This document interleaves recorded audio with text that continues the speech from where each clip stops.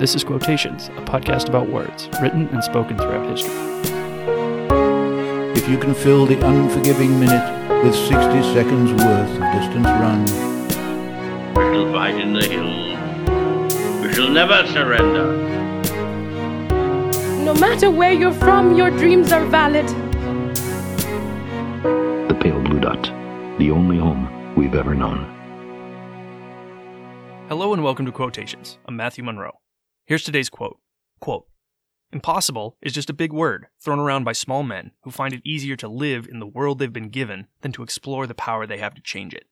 Impossible is not a fact, it's an opinion. Impossible is not a declaration, it's a dare. Impossible is potential. Impossible is temporary. Impossible is nothing." End quote. And today's quote is very interesting. If you were alive and you bought stuff back in 2004, you almost certainly saw this advertisement. I gave it away a little bit, but it is an advertisement. It was part of an Adidas marketing campaign back in the early 2000s, a very successful one at that. Perhaps you've seen the posters or remember the posters from your childhood or earlier on in your life, the way that I do. The iconic photo of Muhammad Ali with his fist clenched, and he's looking down at the mat, at an opponent that he just knocked down. That opponent happened to be, from that photo, Sonny Liston. And you've seen it in color with the red boxing gloves, and you've seen it in black and white. His mouth is open and he's yelling in triumph as one of the many backgrounds for this quote for the Impossible is Nothing ad campaign. And the quote certainly sounds like something that Ali would say, and perhaps you've heard it quoted as a Muhammad Ali quote in the past. Unfortunately, listener, I am here to disavow you of that idea. Ali said many memorable things in his day, but this was not one of them. That's why this is interesting. This is an example of why we should research and not blindly parrot what we hear, especially when it comes to the words of others. Actually, these words belong to Aimee Lehto Schewe. And I apologize if I said that wrong, Aimee, if you're out there listening. But Aimee is a designer and a marketer. Aimee wrote this quote in order to reinforce the underlying theme of impossible is nothing. So everything before that are her words, not Ali's. And you may think that that lessens the quote. It was written by a marketer for an ad campaign. It wasn't something said by a world-class athlete in the prime of his fighting career. But I don't think so. You see, someone wrote something so compelling and accurate feeling to us that we believe they are his words. That's impressive, if for no other reason. As a professional in whatever field you find yourself in, this is the epitome of professionalism.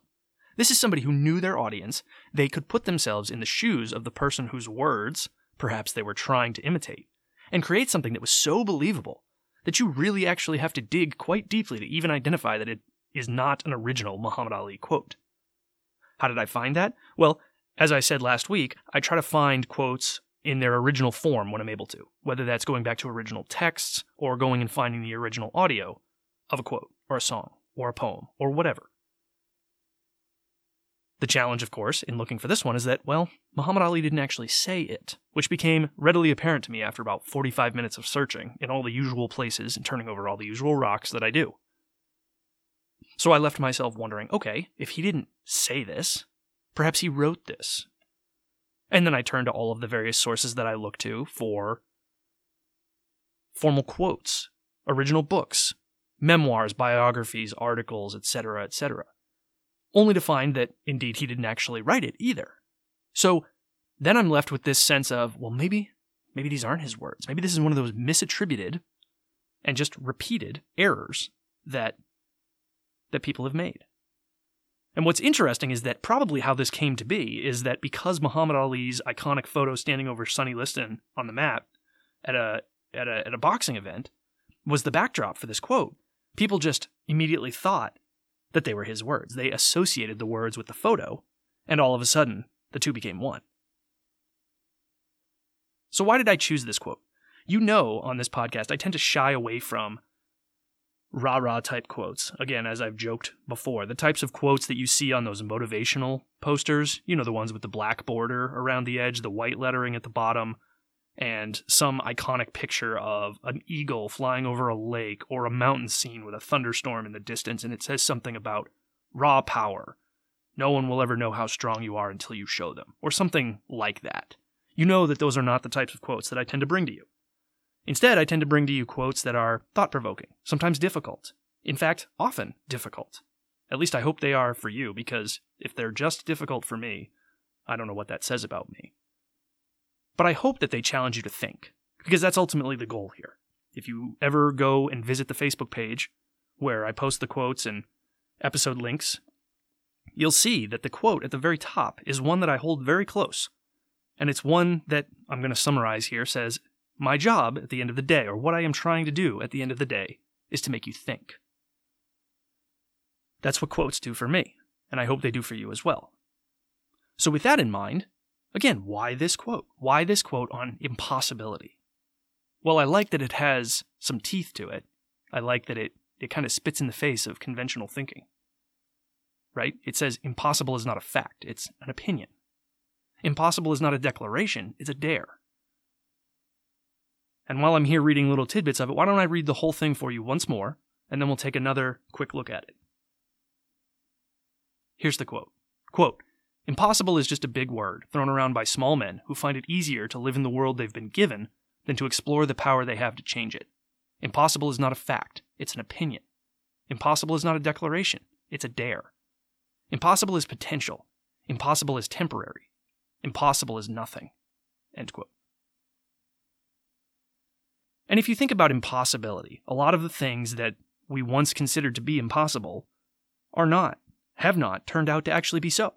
At one point in human history, it was impossible to imagine that traveling to the moon was even within the realm of feasibility. Ladies and gentlemen, we did that almost 60 years ago. It used to be thought to be impossible to hike to the top of Mount Everest.